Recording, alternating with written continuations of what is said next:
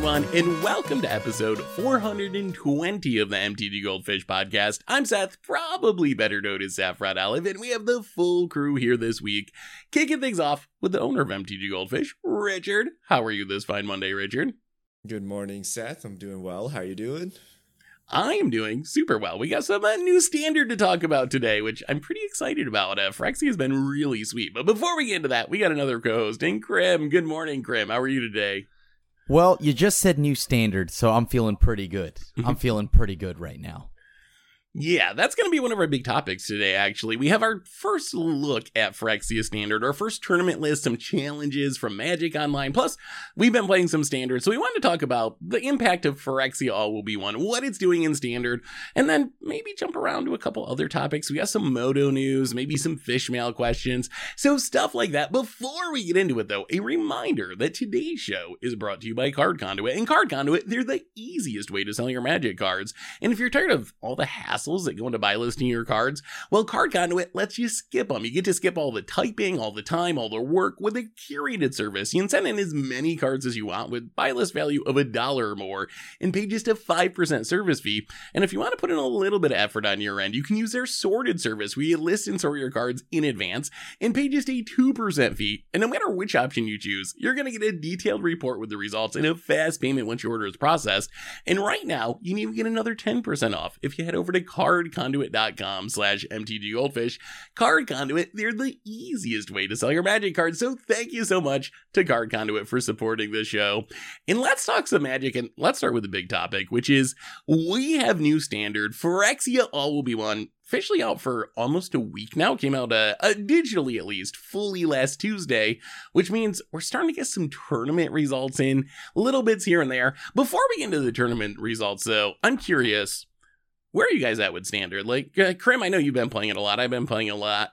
Richard, have you played any Standard yet? No. I'm waiting for Card Hoarder to release the cards on the loan program, which should be shitty today, I think. There's enough ample stock. It should be coming soon. But I'm curious, Krim, what's your first impression of our new format? Like, is it good? How much has changed with Phyrexia? Where are you at with Standard? It sucks how much I love it. Like, Standard is addicting right now. It is so damn fun. There is, like, it feels powerful, but to the level where it's actually not like Eldraine and Misery. So it's powerful enough to where I'm having a blast of a time. Turns out, there still can be aggro. I didn't think there would be. It's just in a different form. And then on top of that, you still have mid-range. You even have, a couple weeks ago, because I missed last week's podcast, I said pure control is non-existent. I lied to you. I lied to you because I built the deck. I hit Mythic easily. I easily just cruise right to high Mythic with it, and it's my sweaty deck. So if I'm losing too much rank from memeing around, filming videos, it's like, all right, well, time to get sweaty, time to break out Esper Control, and it feels good to see Esper Control. Like, and I'm not talking like whatever that mid-range thingy is. I'm talking about real control, and I'm talking about the good old Castle Ardenvale Commander All-Star way to close out games with Mirrex. That's right. Mirrex is the truth. And yes, I am still, like, your boy doesn't leave his house without 4 Voidrens, like, in the 75 somewhere. And so, let me tell you right now, that deck has been slaying the ladder. Mirrex, a colorless land, in my 3-color deck, normally kind of a big no-no. But Mirrex is out here closing out games. I'm proliferating left and right. And just, like, Jace, Perfected Mind, card I was the harshest on in spoiler season. I lied to you. I went out. I bought a playset. This card is the truth. I love this card so much. It's the truth in this standard right now. And I'm not high on my own supply here. I have, my chat has watched me stream this. Either I'm the luckiest person and like Untapped has like tracked my record, and I'm getting lucky like 16-1 with this deck. So like in best of 3. Of course, not best of 1, because best of 1 I'm probably getting stomped by red deck. I have no respect for aggro in the main deck in this deck. So if you're the one person who's playing red deck, you win. like game 1, it's yours. But that's all without taking over the whole thing. That's all I gotta say, slightly. I will say I played some Jace, and Jace is better than I thought. I don't know about the truth. That's pretty high praise or like whatever, but it's not as bad as I expected it to be. The plus is actually pretty good against a lot of cards. Like +0, +3 actually is pretty good at shutting down something.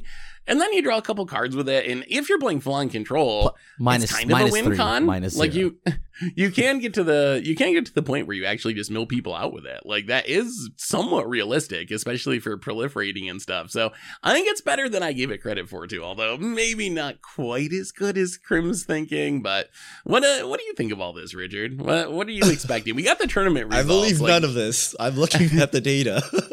I'm looking at the data. So we have 2 challenges since the set released.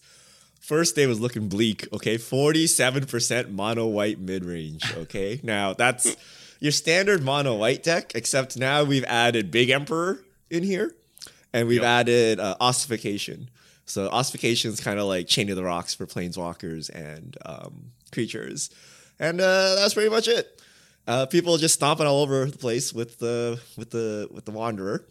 The second challenge, things got a little more spicy. We're seeing the emergence of Atraxa. Atraxa usually going into a shell with Invoke Justice. They also sometimes play Portal to Phyrexia, which is that like giant artifact that wraths 3 creatures, and then you can start reanimating things.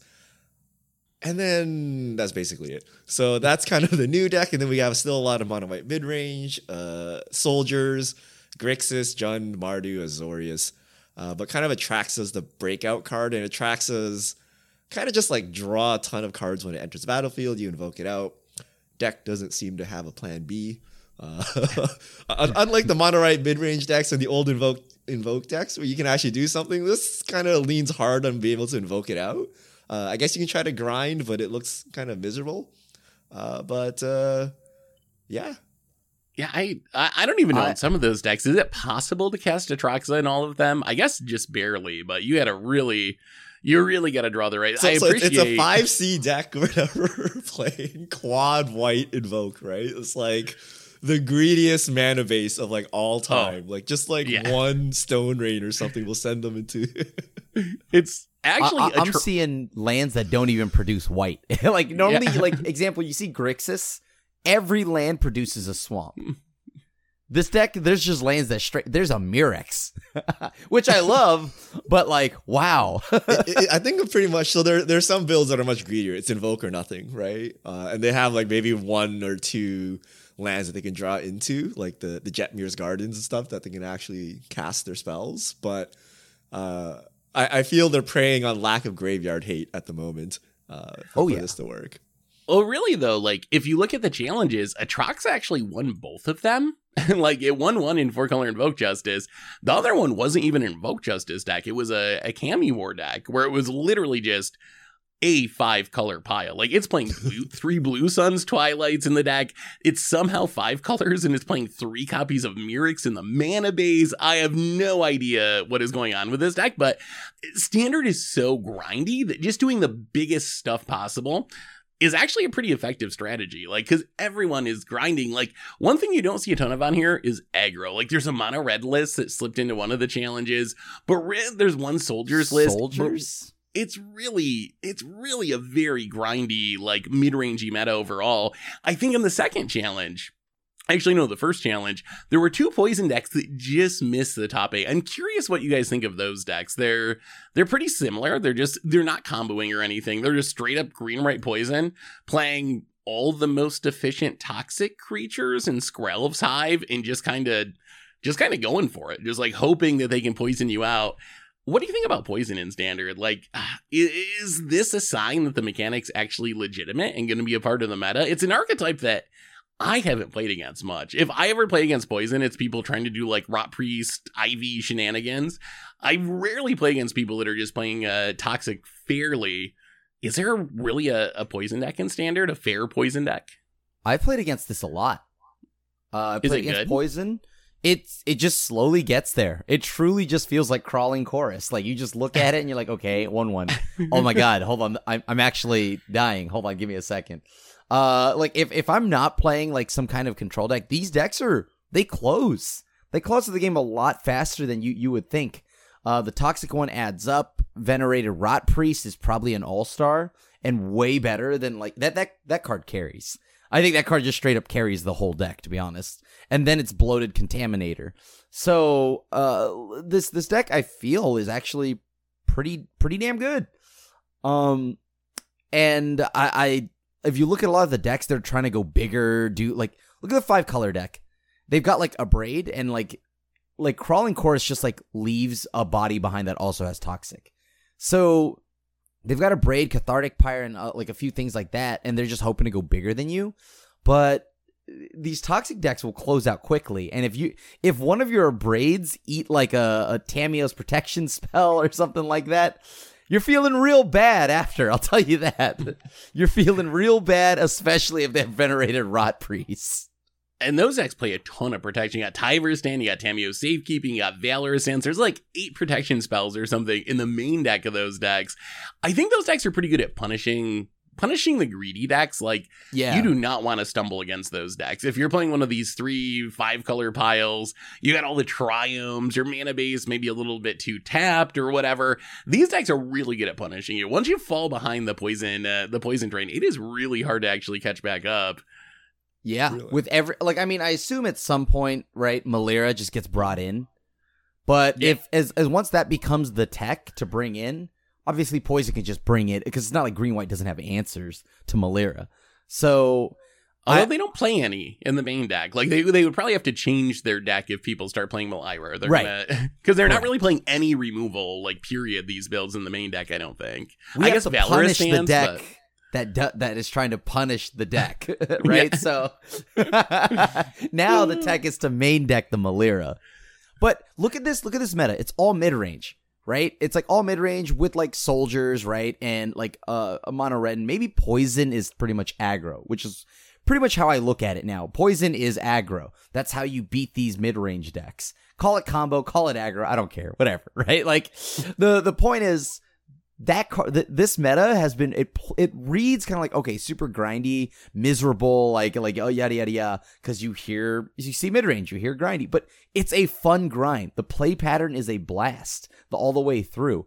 And on top of that, it feels funny that these mid-range decks and like this Invoke Justice deck is going bigger and playing way slower, that somehow my control deck is more aggro than they are, because I'm closing out games faster than they are.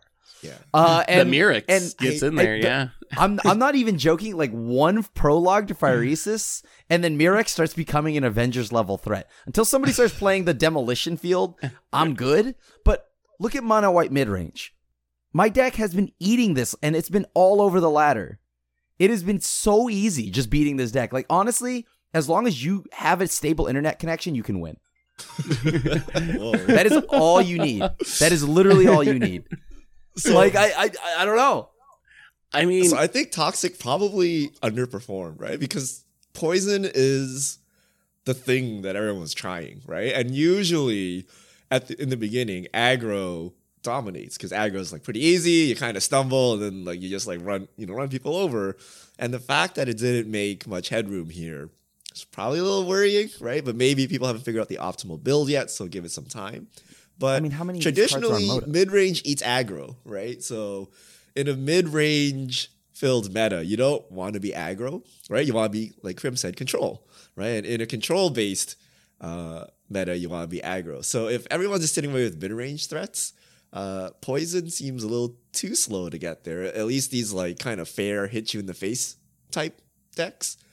But to Krim's point about mono white mid-range, I think it's more of a control deck than mid-range. I don't know, right? It's Yeah. like, it's a tap-out control deck. It's playing like 4 6-drop Eternal Wanderers, and it's just casting them. Like, there's no cheating, no ramp, nothing, right? It's just sitting there playing removal, Spirited Companion, Planeswalker. It's more akin to like Gideon Jura control, like kind of like the old school like solar flare type decks. I don't know, something like it's not a draw go control deck, but it's looking to just dirtle around and then slap some planeswalkers and end the game, right? So I mean, yeah. I think you can argue that most of the decks that are called mid-range are actually like closer to control. Like Grixis, if you look at a Grixis list, is that really a mid-range deck? It's like 4 creatures and they're like removal spells like Blood Tithe Harvester and Corpse Appraiser, removal or card draw, and then it's just all the removal encounters you can play. That's I feel like that's Judge.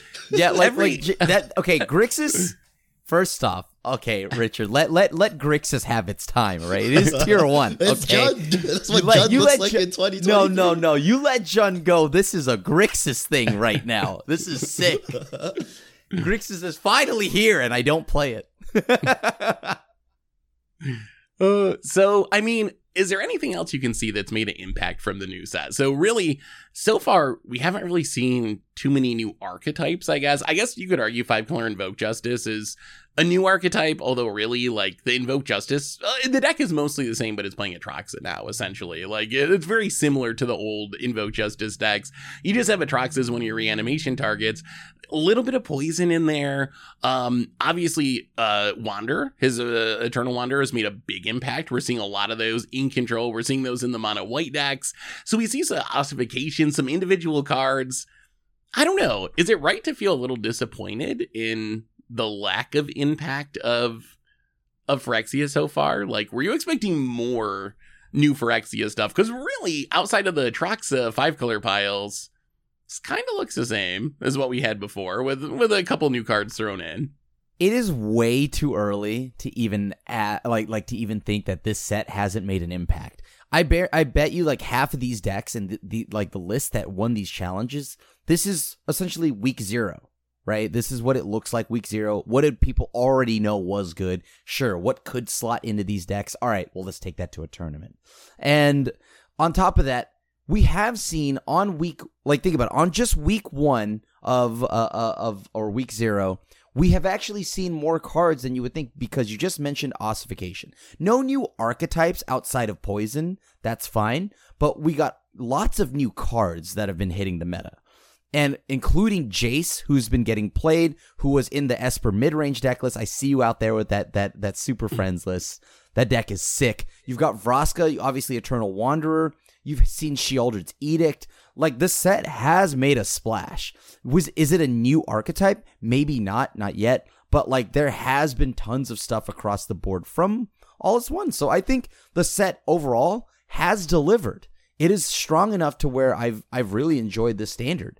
It's made its splash. I've seen lots of cards getting played across the board. I don't know if I consider, like, ossification or Sheoldred's Edict, like, making a splash. Like, oh, my deck got a slightly upgraded removal spell. Like, I don't know if that counts, but it is true that we are seeing some cards from the set. What were you going to say, Richard? I didn't mean to cut you off. This is what happens when Jund is too good, right? Like, basically, the raw power of your cards is so high that you don't really need synergy. And what that means is when new cards come out, you just slot whatever the best like 3 cards of the set are into your deck, or you just adjust to whatever the meta is. Like, oh, there's more aggro, fine, right? My Sheoldred, Invoke Justice, Fable Core, whatever is perfectly fine. I'll just play 4 ossifications and I'm good. That makes no sense because of all the colors I chose, but I'll just play Sheoldred's Edict or whatever and I'm good, right? And you can just configure your deck the way you need it because you're not breaking any synergies, right? Whereas like a deck like Poison, it doesn't matter what the metagame looks like. There's only so many pieces you can move around because you're relying on synergies and, the new set's probably not going to have any new toxic cards for you and stuff like that. So they're more set in stone. So on one hand, a lot of new cards entered the format. On the other hand, it looks kind of the same because they just complemented kind of the existing powerhouses, right? Like it's still an Invoke Justice deck. You're just, now invoking a Atraxa instead of an Angel, right? Or instead of a Planeswalker, right? Or now you just play the bigger Planeswalker. You play the bigger Wanderer instead of the smaller Wanderer, right? Or you just curve into both, right? So, yeah, I mean, this is kind of the problem when Jund is too good. It just kind of looks all the same. I mean, I think the big shakeup will be next set. And I agree with Krim that it's still, like, we're weak into standard. So new stuff will definitely develop. People are going to figure stuff out. So I think that's also true. But I mean, next set, battles, new card types. I think that's when things are really going to. They're going to have to look different. There's no way Wizards makes a new card type and it's not good enough to have an impact on Standard. So I think that's when we're going to see things get pretty wild. As it is, though, Standard is super fun, especially if you like hour-long matches. I feel like every time I try to record a video that's like 5 matches, it ends up being like 3 hours of gameplay to get through those 5 matches. It's just like the longest, grindiest, closest games, but it's really interesting Magic. Like, I find it very enjoyable to play. I'd be curious what people think, what other people's experience has been with this Standard. If you're expecting more of a shakeup or if you're happy with where it is. One other deck that we haven't talked about that I've seen a few times that I think has been really cool is like Big Red or like Mono Red Control. Have you seen that deck, Krim? It's got like the proliferate Koth spells. It's got Koth. It's trying to like proliferate into Koth ultimates, and it's playing it's Sardine, not Avenger. Cliff, the Minotaur. Whatever that is, the other Sardine card, yeah, that's like a 0/4, but then once it lands, it gets power equal to the number of mountains you have. That deck's actually pretty cool. Like I think there's some new decks like that are floating beneath the surface. Maybe they didn't top 8 the challenge or get the list published, but I've seen some archetypes like that look good enough that it gives me hope that maybe something like that'll break through over the next couple of months as we keep exploring this format and figuring out the meta. So I still think there's change to be had and things to happen in this format for sure. I still think that there's definitely a card availability thing as well on like and whatnot, and how much people are willing to explore around on Moto with. But like a card that like I've been playing with, and I think is just way better, and I think it's gonna show up a lot more, is Skrelv's Hive. I think that card's been pretty aggressive, playing tokens and whatnot. My tokens decks have been feeling pretty aggressive and pretty strong, and who cares if they portal you because none of your stuff matters because they're just because you play a bunch of 1/1s. So Skrelv's Hive, Urabrask's Forge, these are cards that I think are definitely under the surface and probably waiting to get broken into the format. Along with Koth, I think I played with it, I played against it. It ults really fast. It still kind of sucks, but like yeah, even if you ultimate, you're like, yeah, okay, bolt me, I guess. Sure, you got me. That one kind of sucked. I think that Koth was at its best when I had All Is One out on the board, but that's because I just got to deal 4 damage for free. But yeah, all Is One sweet. Like I don't know if that card will ever be tier 1, but that can deal some damage if you get it going. Yeah, like I was noodling around with like All Is One, like Mono Red, like Big Red, like you had mentioned, but with Planeswalkers and artifacts like Dragonspark Reactor. And that's where I'm wondering if not now at a future point, the Mycosynth Gardens. That is a land that I don't think has any buzz outside of it confusing the Arena auto tapper and making you pay more for all your spells. That card is like the most infuriating thing when that happens on Arena, but because of auto tapper, the thing does just become the artifact. Not until end of turn. You, for those that don't know at home, Mycosynth Gardens just adds a colorless, pay 1, tap it to add for any color, and then pay X and tap it. Mycosynth Gardens becomes a copy of target non-artifact token or non-token artifact you control with mana value X. So it just straight up becomes the artifact. And for a lot of these sets that have a silly amount of cheap artifacts that are efficient, like I was able to copy an Urabrask's Forge with it to have 2 copies of that. Dude, the thing kind of pops off randomly. So that land gets it. I think it's a land that no one talks about right now. And I think when more artifacts come down the pipeline, this just gets even better. Yeah, I think that's a challenge in Standard is like, do you have enough good things to copy? I know that's been one of the breakout cards in Modern. Like that's speaking of challenges, the Modern challenge is up, and one of the top 8 decks was Amulet Titan with 4 Mycosynth Gardens in the main deck. So there was some speculation that it might be good in that deck heading into the release, and it seems like that's actually playing out. Just copying your amulets or whatever, very, very powerful in that deck. So even though it hasn't quite made it in Standard yet, definitely making it in older formats, which is interesting to see. What do you think about the Panharmonic Uncycle? Are we giving up on those? Are those just commander cards, or those have not shown up anywhere? All the Mythic Cycle. Is there time for those to make it, or is it time to be like, okay, those will be fun in my commander deck, but they aren't designed for 1v1 formats? There's time for one of them. Mondrak. Is that the one that has a shot? And then a close second would be the red. The other 3 are like non-existent to me. So, like maybe in your pet deck or whatever as a pet card, but I do believe that the white one and the red one do have, it has its time. In like, just give it a little bit. I do believe that also it's, yeah, again, too early. The set just came out. There's still a lot to explore in this standard for right now. The other thing I got to ask you, Richard, is what about green? I know when we were talking about spoiler season, like, it seemed like white and green were two of the biggest winners from Phyrexia. Just if you had to pick the colors, they got the most cool things. Looking at these challenge lists, sure, green is sometimes a splash color in Jund or a 5-color deck, but there's no mono green. No one's going aggro and curving out with green creatures or anything like that. Is green just, can it not work in the Jund meta? Is there too much removal? What's the problem with green, Richard? Like, I thought I got a lot of good cards from this set. Green got cards in case Krim's Esper control deck popped off. I'm not even sure if Thrun or the Dino even do anything. They don't. But it's just subpar mid-range threats, right? Everyone else just has better mid-range threats, and white has all the removal, right? From spot removal to planeswalker removal to sweepers. White has it all, and the mid-range threats are just as good and better with the reanimation. So green is kind of pushed out because it have time to do anything. I mean, yeah, poison, like poison is green, right? Like it's relegated to the aggro color. Atraxa has green in it, so if you want to try to hard cast your Atraxas, you got to play some green lands. That's another hope, but people don't even bother putting force. That's how bad green is, right? They're like, look, I'm playing Atraxa. We just won't put any green lands in the deck. We'll just reanimate Atraxa. It's fine. Yeah. Like they don't even bother with the green, right? So it's possible that Titan of Industry used to be green's last hope, but now people just like, whatever, just invoke Justice Atraxa, and then I'm not going to bother playing green at all. Maybe. But yeah, I mean, white has all the best mid-range threats, apparently.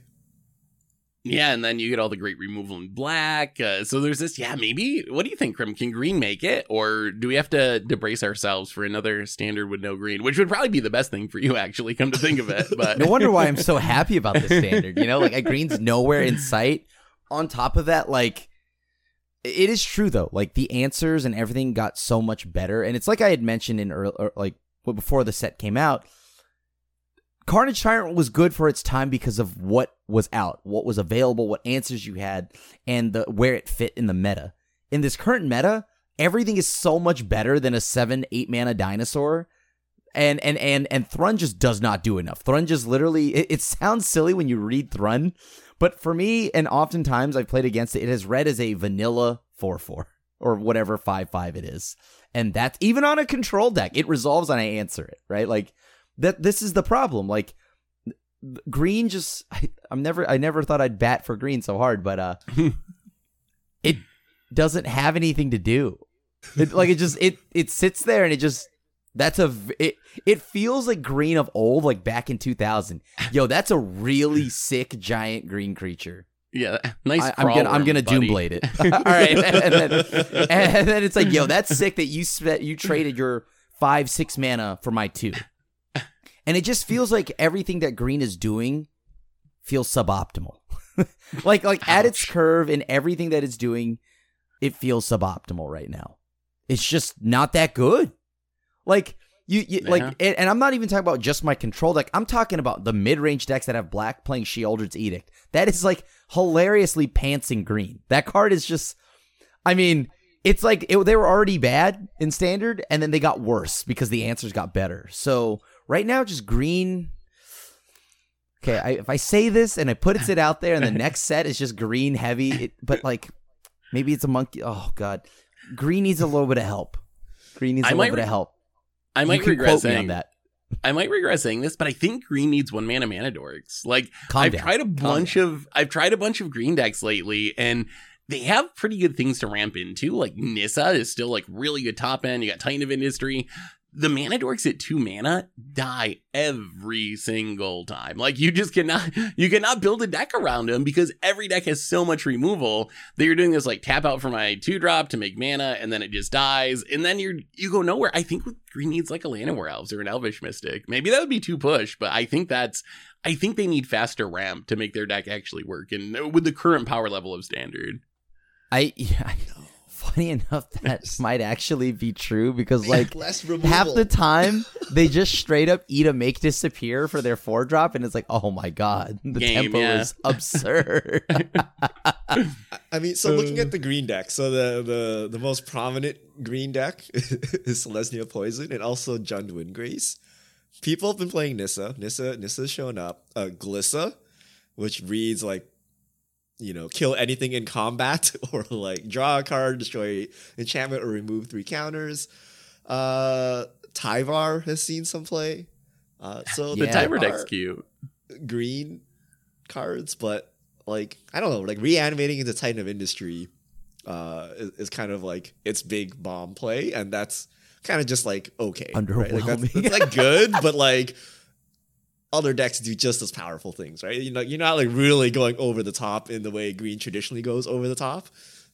So yeah, that's green. Oh, there's 2 Thruns in the sideboard of this deck. Yes, in case they run into Crim, and then he'd probably find a way to just shield Rid's Edict it away anyway. Yeah, I like Lily on it.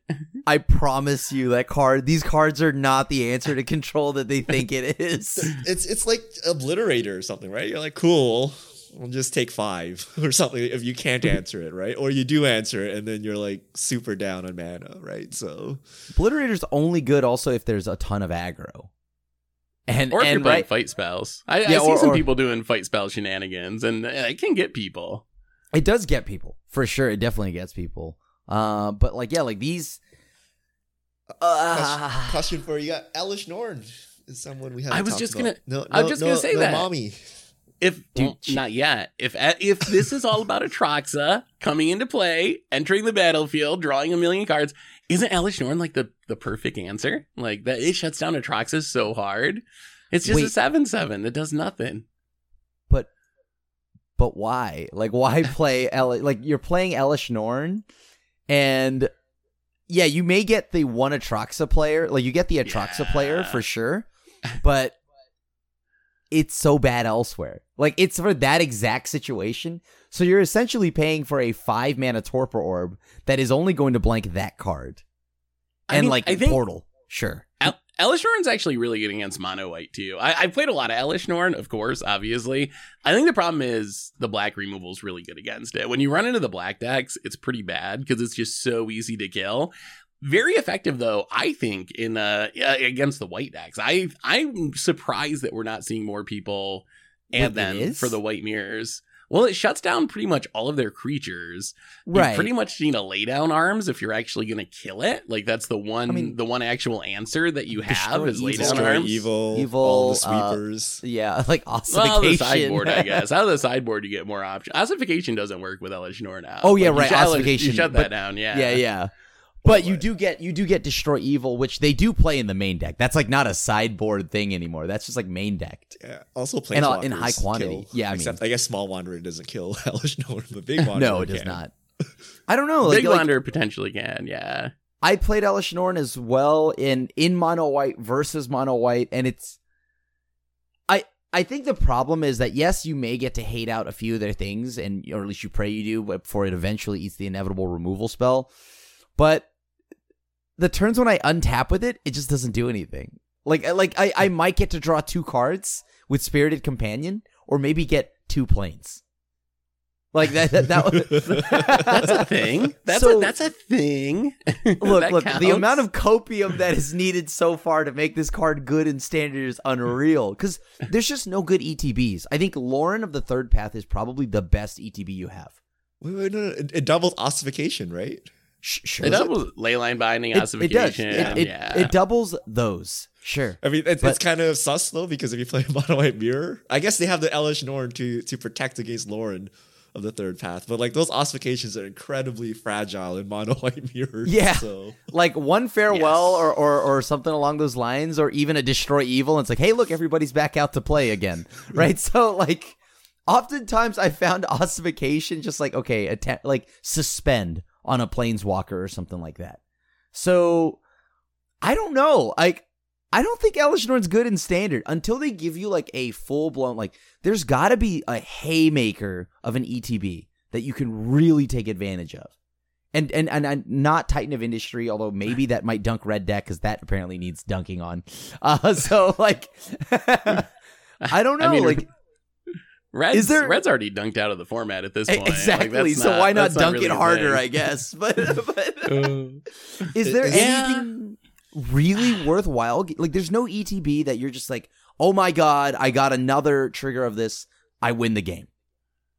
I mean, there's some sweet ones. Like, I guess there's nothing that like wins the game, but like Archangel of Wrath dealing 8 damage, Sanctuary Warden like doubling up its triggers. There are some decent ones, but there's nothing that's like literally win the game level. Like Titan of Industry is probably or Atraxa is probably the like best ETB trigger.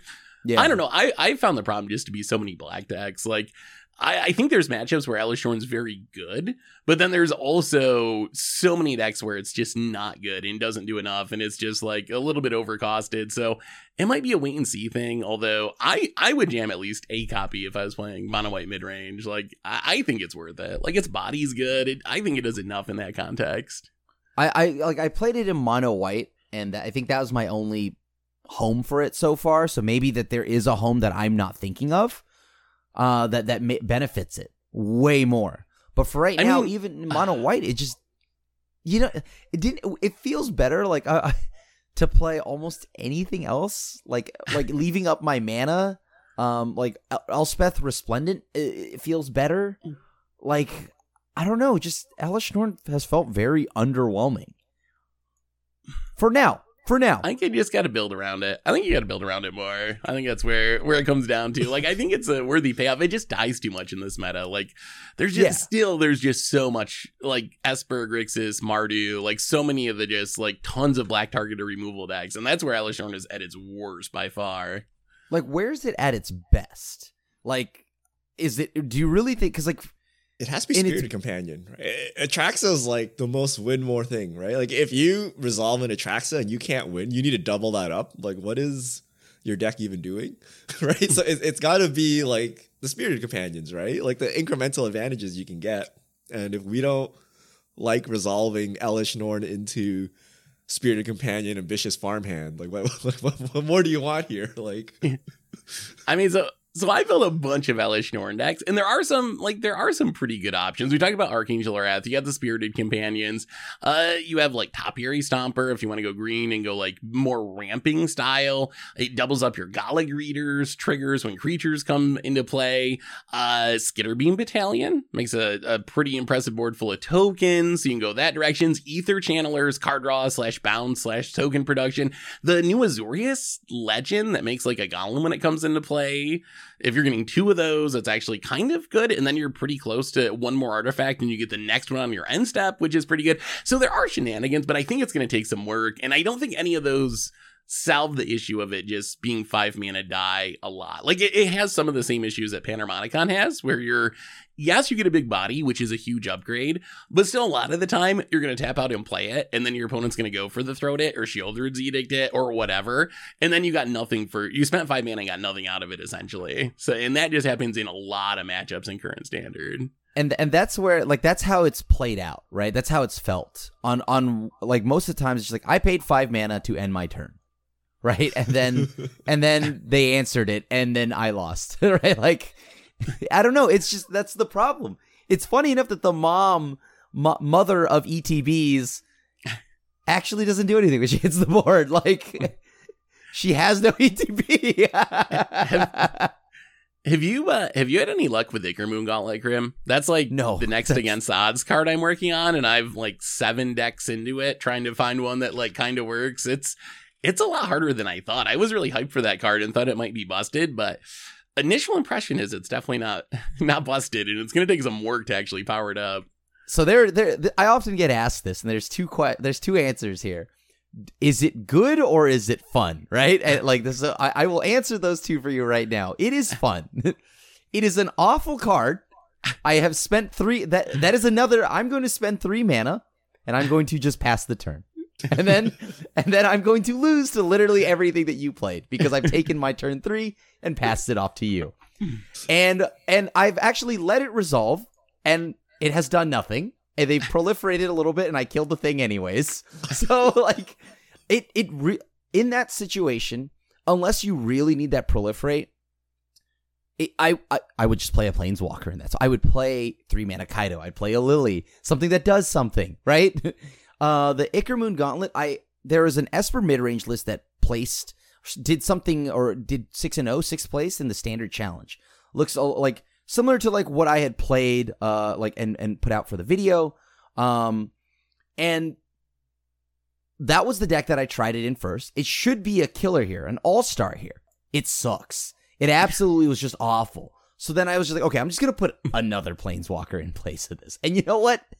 I was so happy every time I never drew it, and like it always just felt better there. And if a Planeswalker deck can't take advantage of it, I don't know where you want it. like literally a Planeswalker deck does not want this.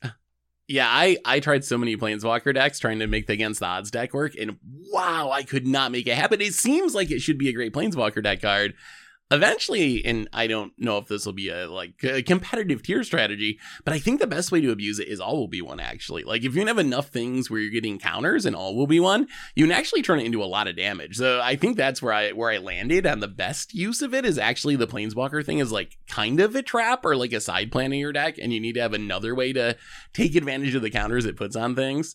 Two more questions about Phyrexia, and then we got to hit up a couple other topics. One, any chance the equipment decks work? That's something I saw some in limited. In limited, I see 4 Mirrodin decks all the time. Constructed, though, not seeing for Mirrodin, not seeing Kembas, not seeing any of that stuff. So if you're talking about Paw Blade, don't you worry about that. I've got a video coming out on Goldfish for that as well, and I think it works best when you yell for Mirrodin. You have to yell it when you play the equipments. I found that it's helped me win. Other than, and when you yell it, there's a little bit of a prayer kind of like in between the letters, and it's please don't have removal. And like if you interact with me, I will lose the game. So I will say that the one thing that's nice about Mirrodin cards is that with a critical mass of them, you get around a lot of the edicts and the stuff like that because they come attached with a body. So that has been very good. Obviously, maybe not Sheoldred's Edict, but like the thing is, they do come attached with a body. It's kind of like Living Weapon. Rabbit's Foot? Rabbit Battery plus Kemba. Yeah. That's just a turn 2/4 right there, right? Like 4 damage. With haste. Yeah, with haste. Get in right away. That was the curve. I loved it. Jor Kadeen, great. The one thing that I think, though, is just like a little bit of a trap that I fell into because I thought, ooh, cool, new sword, red-green sword. I will tell you right now, I may have equipped it with a bunch of high equip cost red artifacts, which would thus cause those cards to fall off. just saying. Yep. I very much so thought the game blew up. I was like, Arena, are you bugged? What happened? Why does my Kemba no longer have haste? Oh. So it starts like a drawback, actually. Yeah, I did that too, playing mono green and put like a Blanchwood armor on my Thrun and then put the sword on it. And like, oh no, not like this. And that is why content creators, we here are here to inform you of like what we do is for content. It's to let you know what not to do. Yeah. Right? Learn from our mistakes. Yes. Yeah. It is informative when you watch what we do. Yeah, no, equipment's bad. Equipment's so bad. It's bad. Last Phyrexia question, and we're jumping all the way back to Legacy. So there's been some surprise hype about Mercurial Spelldancer, the new 2-drop rogue that's like unblockable, and then it gets oil counters, and then when you hit, you can remove 2 oil counters and copy your next instant or sorcery spell. People are saying it's the new Dreadhorde Arcanist. It came in first in the Legacy Challenge, the first Legacy Challenge we've had with the new set. Is this the new Dreadhorde Arcanist? Is this the new Ledger Shredder, the card that everyone missed during spoiler season and is actually just going to like blow up in older formats? Or are people being irrationally exuberant about the possibilities of this rogue? Are you buying the hype, Richard, in formats like Legacy for this card or even Modern? I don't know. You got to hit twice. And then you get a copy. Well, you only got to hit one. So when you cast a non-creature spell, it gets oil counters. And then when it deals combat damage, you can remove two. So you need to cast two spells and hit once, yeah. And then people are just like, copy my expressive iteration or my brainstorm. Like, no, people aren't building around that ability in any meaningful way. So Modern is a joke, right? So no, because you're going to get red in sixth. Okay? Yep. But Legacy, it's banned. Right? Yeah. So Yeah. Is it easier? Is it easier Dreadhorde Arcanist? I don't know, actually. How relevant is the body of Dreadhorde Arcanist? It's like a 1/3, right? It's a 1/3, yeah. This can't be blocked, which is nice. Like, so it's 2 damage for sure, which is a nice upside. So you're getting in more damage naturally. Also, you don't have to worry about graveyard hate, I guess. Like, Arcanist needs spells in the graveyard. This just copies them from your hand.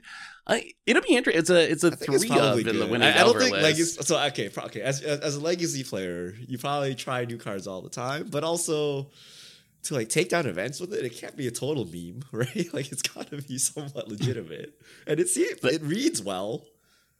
The same deck. 3 minor missteps in the main deck too. Apparently, even if you have to pay a mana for your mental misstep, it is still good enough in Legacy. Worth.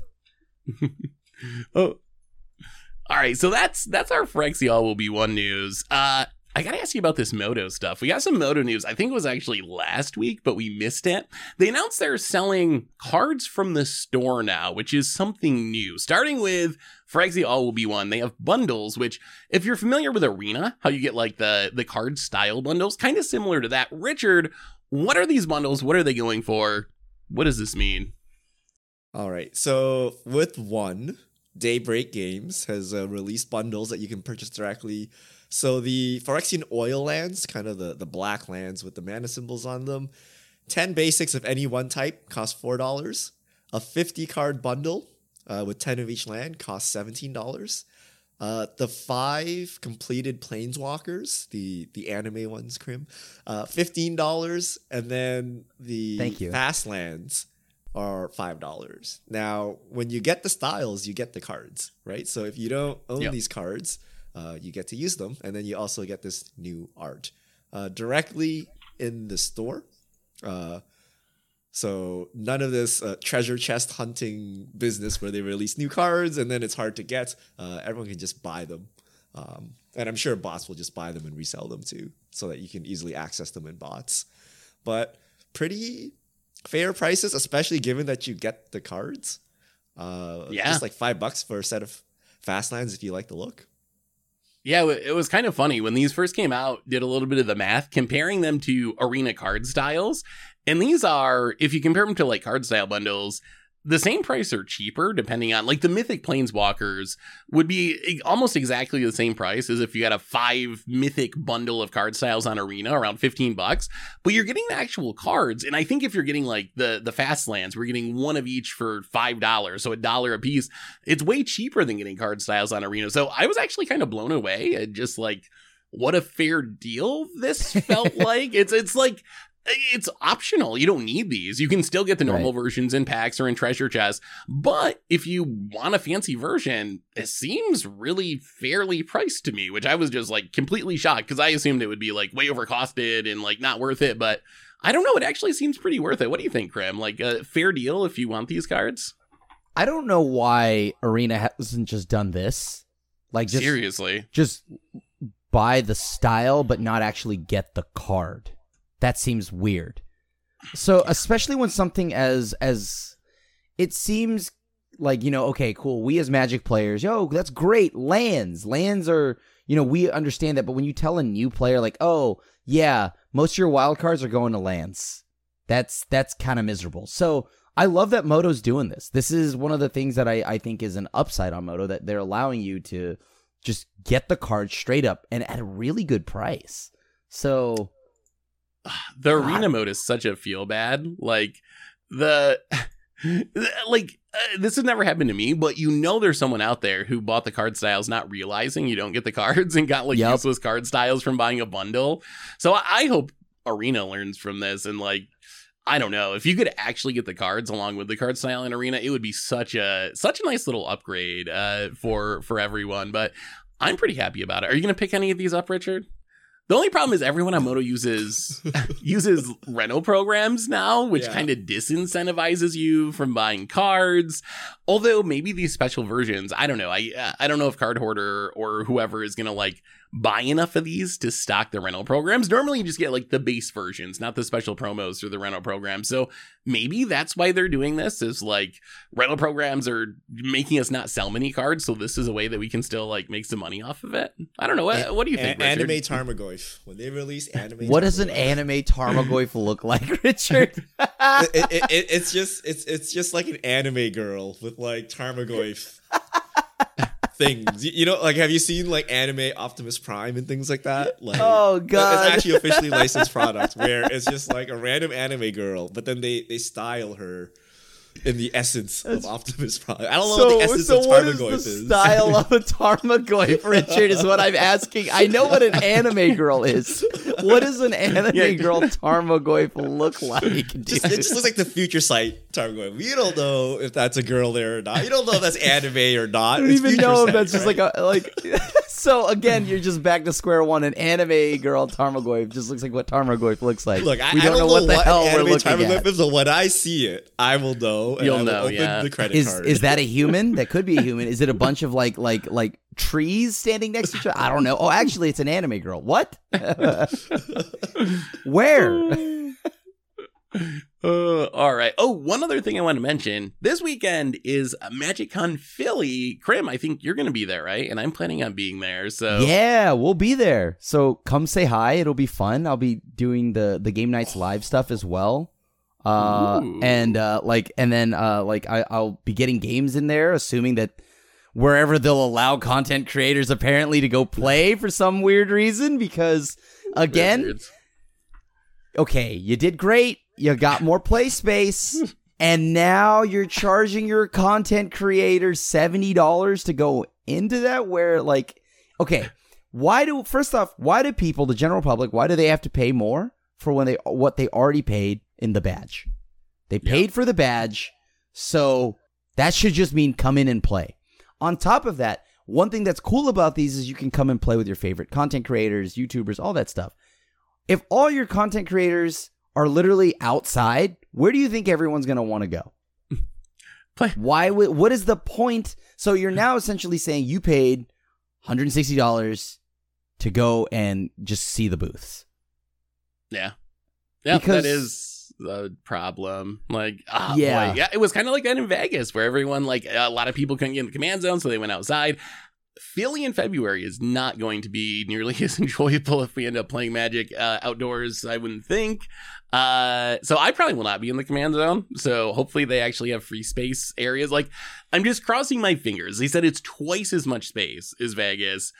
So there just better be like a place where people can just go and play without having to pay to get in the command zone. So assuming there is, that's where you will most likely find me.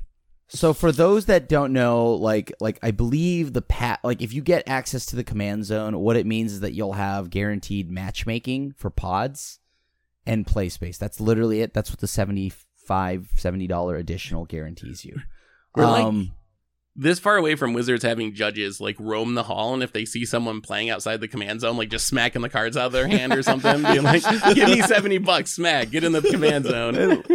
like I'm curious what that means, and like I'm hoping though, like Seth, without the smacking of the cards, I'm hoping though it does mean that like we do have a big space to play, because again, I don't know if I have access to the command zone, so whatever, I guess.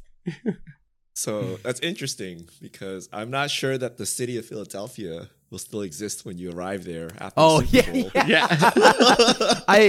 This is a quite unfortunate timing to go there. I'm not sure what the city looks like on Monday morning, if it will still exist, if your convention center still exists. I mean, it was a good game. So it was a good game. It was a good game until the last 2 minutes. The penalty, yeah. I mean, the penalty was rough.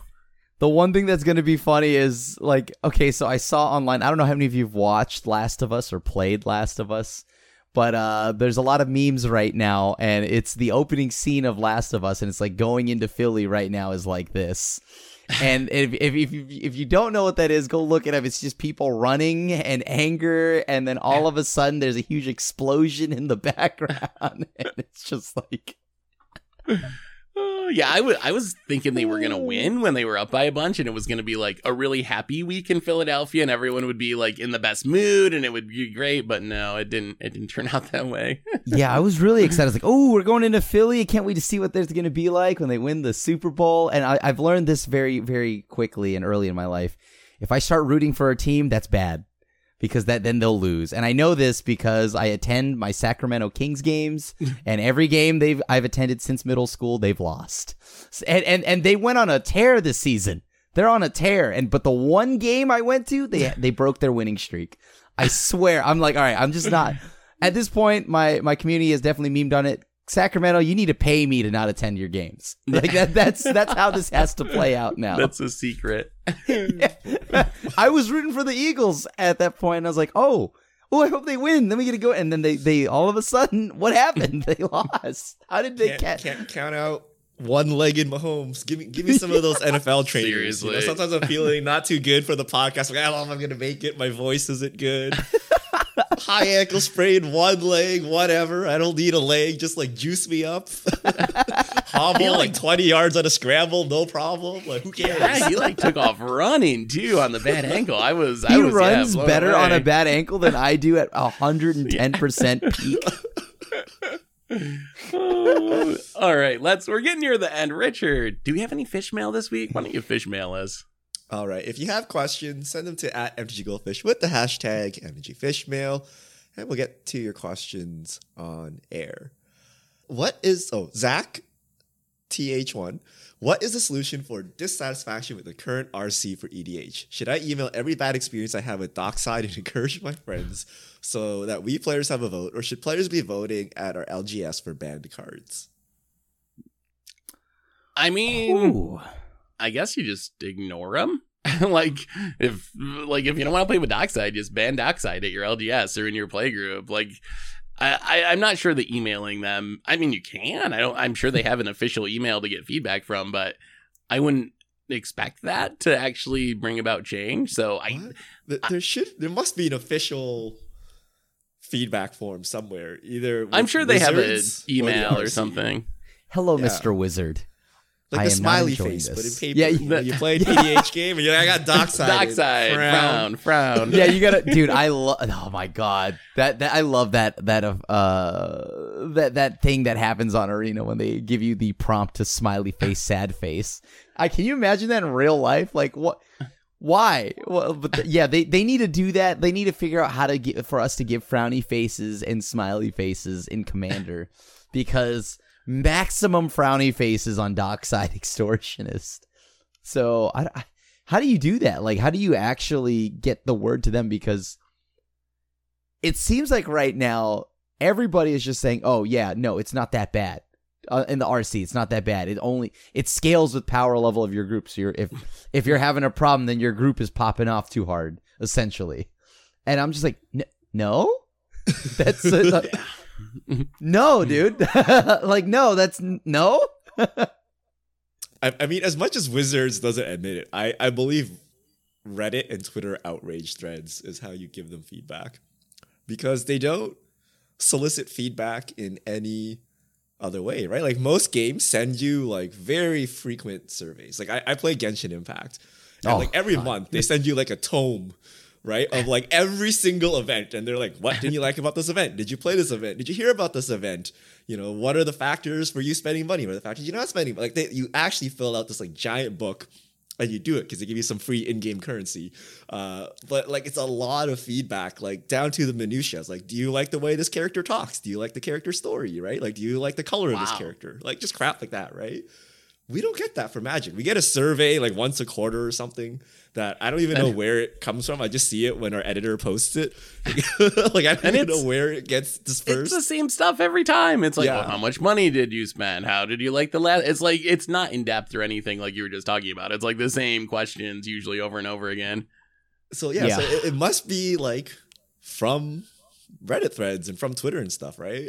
But you know, I hope the RC and Wizards actually like makes an explicit channel, right? Because people's feedback should be heard, and we should have an organized way of doing it, right? It shouldn't be all over the place. And then maybe if they get enough feedback about Dockside, then they could say, hey, you know, our experience is different from your experience, but your experience outnumbers ours, right? So we should do something. I hope they do, because I think you're right that just like outrage on Twitter or Reddit is probably the best way to get the message across. But that's also like the least healthy way to have a community. If every time you need Dockside or something to change, you just have to like freak out your hardest until someone listens to you. Like, oh my goodness, we need a better system than that for our own sakes. There was no survey at GP Vegas during the event, right? Like they sent some surveys after the fact, but like no one asked us about gameplay or anything, right? Like it was more about logistics of the event. But like, did you have fun playing Commander? Like, did you like these cards? Like none of this was asked, right? So I'm curious. I maybe we should ask like Blake during the next like stream or something. Like how should we give feedback to Wizards, and how does Wizards solicit feedback the official proper way and not just through rage threads? Yeah, it's a good idea. Okay, last question. Ron Bolofsky, the deck that makes it to the show episodes, even if they don't work, are tweaked and tested and are always entertaining. Can you share an example of a deck you tried to make work and completely flopped and you had to go back to the drawing board? We only see your final decks. What are some good decks that didn't make the cut? For what format are we talking here? Any format. I think just for content in general. What's your favorite deck that never happened? I mean, boy, there's so many. Like, that's a challenge for me, is like building decks is constantly an exercise in failure. Like, that's how you build decks, is by failing with decks until you finally figure it out. I mean, I guess this is super recency bias, but this week's Against the Odds deck, literally I went through 6 different failed builds of different color combinations and cards before I finally ended up with a build that I like. So that's just like normal. That's just, that was an extreme example, I guess, going through that many decks, but it's like a weekly occurrence. I think the good news is I can't think of any time off the top of my head where there was a card I really wanted to build a deck around and I literally couldn't make the deck out of it. Eventually, with enough brewing and trying, it would get to a point where I could make a video out of it. It might not always be good, and we might lose a lot and have a 20% win rate, but I don't know if I've ever fully admitted defeat. And even if I do admit defeat, there's certainly times when I like put a deck aside for a month and I'm like, okay, I'm just going to work on other stuff, and I'll wrap back around to this idea with a fresh head, a new way of looking at it a month later. And then it usually end up working out there. So I guess my answer would be it happens so much. You don't even keep track of it at this point, because you're always like failing as you try to brew decks. Yeah. Like there's a lot of failing along the way, and like just like, and you slowly tuning as you kind of just move along. But there is one deck that never hit a video for me. And not because I couldn't brew with it, because I did brew with it and it worked. The problem was it would have been like a 7-hour video. Because I wanted to only win with Devious Cover-Up. Oh my goodness. So like I had nothing else but Devious Cover-Up. And so as I was filming, I think I hit match 3 and I'd already hit about the 3-hour mark. I'm just sitting there because people, once they see what you're doing, there's a point where they want you to play it out and they want to see how you win. My game plan was to hope they would concede. And so I would just Devious Cover-Up. Devious Cover-Up. Cast my spell. Devious Cover-Up my own spell. Because they figured as long as like they don't cast anything, I don't get to Devious Cover-Up. So I didn't put that video out for the sake of an editor and on top of the sake of, like, all y'all, because unless you're trying to watch the Crim director's cut of Lord of the Rings here. Like you're gonna get a 7-hour video this over the director's cut of Lord of the Rings. 24-hour video of Crim just devious cover-upping, uncut, just put the whole thing on the YouTube. I wonder what the longest match of untimed Magic without slow play is. Like just like 60 cards. Both players like do very complex things every turn and then like just both mill out naturally. Is it not Nexus of Fate and that era of Magic? Oh, no, I definitely remember. They ended the game eventually though. It was just solitaire. Did they? Well, remember the one that finally got them to ban it, where like someone was just looping. It happened against like a pro on stream. I don't remember who it was, but someone was just like looping their own Nexus, but couldn't win, and they did it for like hours. And it, like eventually there were like 3,000 people watching the stream of the guy just like doing nothing and looping his Nexus, and then they banned it in best of one like the next week after that stream. Well, because you don't concede on principle. you see how I'm doing things out, right? All right. So thank you for all the fish mail this week. If you have questions, send them to @MTGGoldfish with the hashtag MTGFishmail, and we'll get to your questions on air. And I believe that brings us to the end of episode 420 of the MTG Goldfish podcast. So, Richard Cribb, thanks for hanging out. Thanks everyone for listening. Thanks to Card Conduit for supporting the show. And we'll be back next week to talk about MagicCon Philly, Pro Tour, and whatever else goes on in the world of Magic. So until then, have a great week, everyone. And this is the crew signing out. Peace.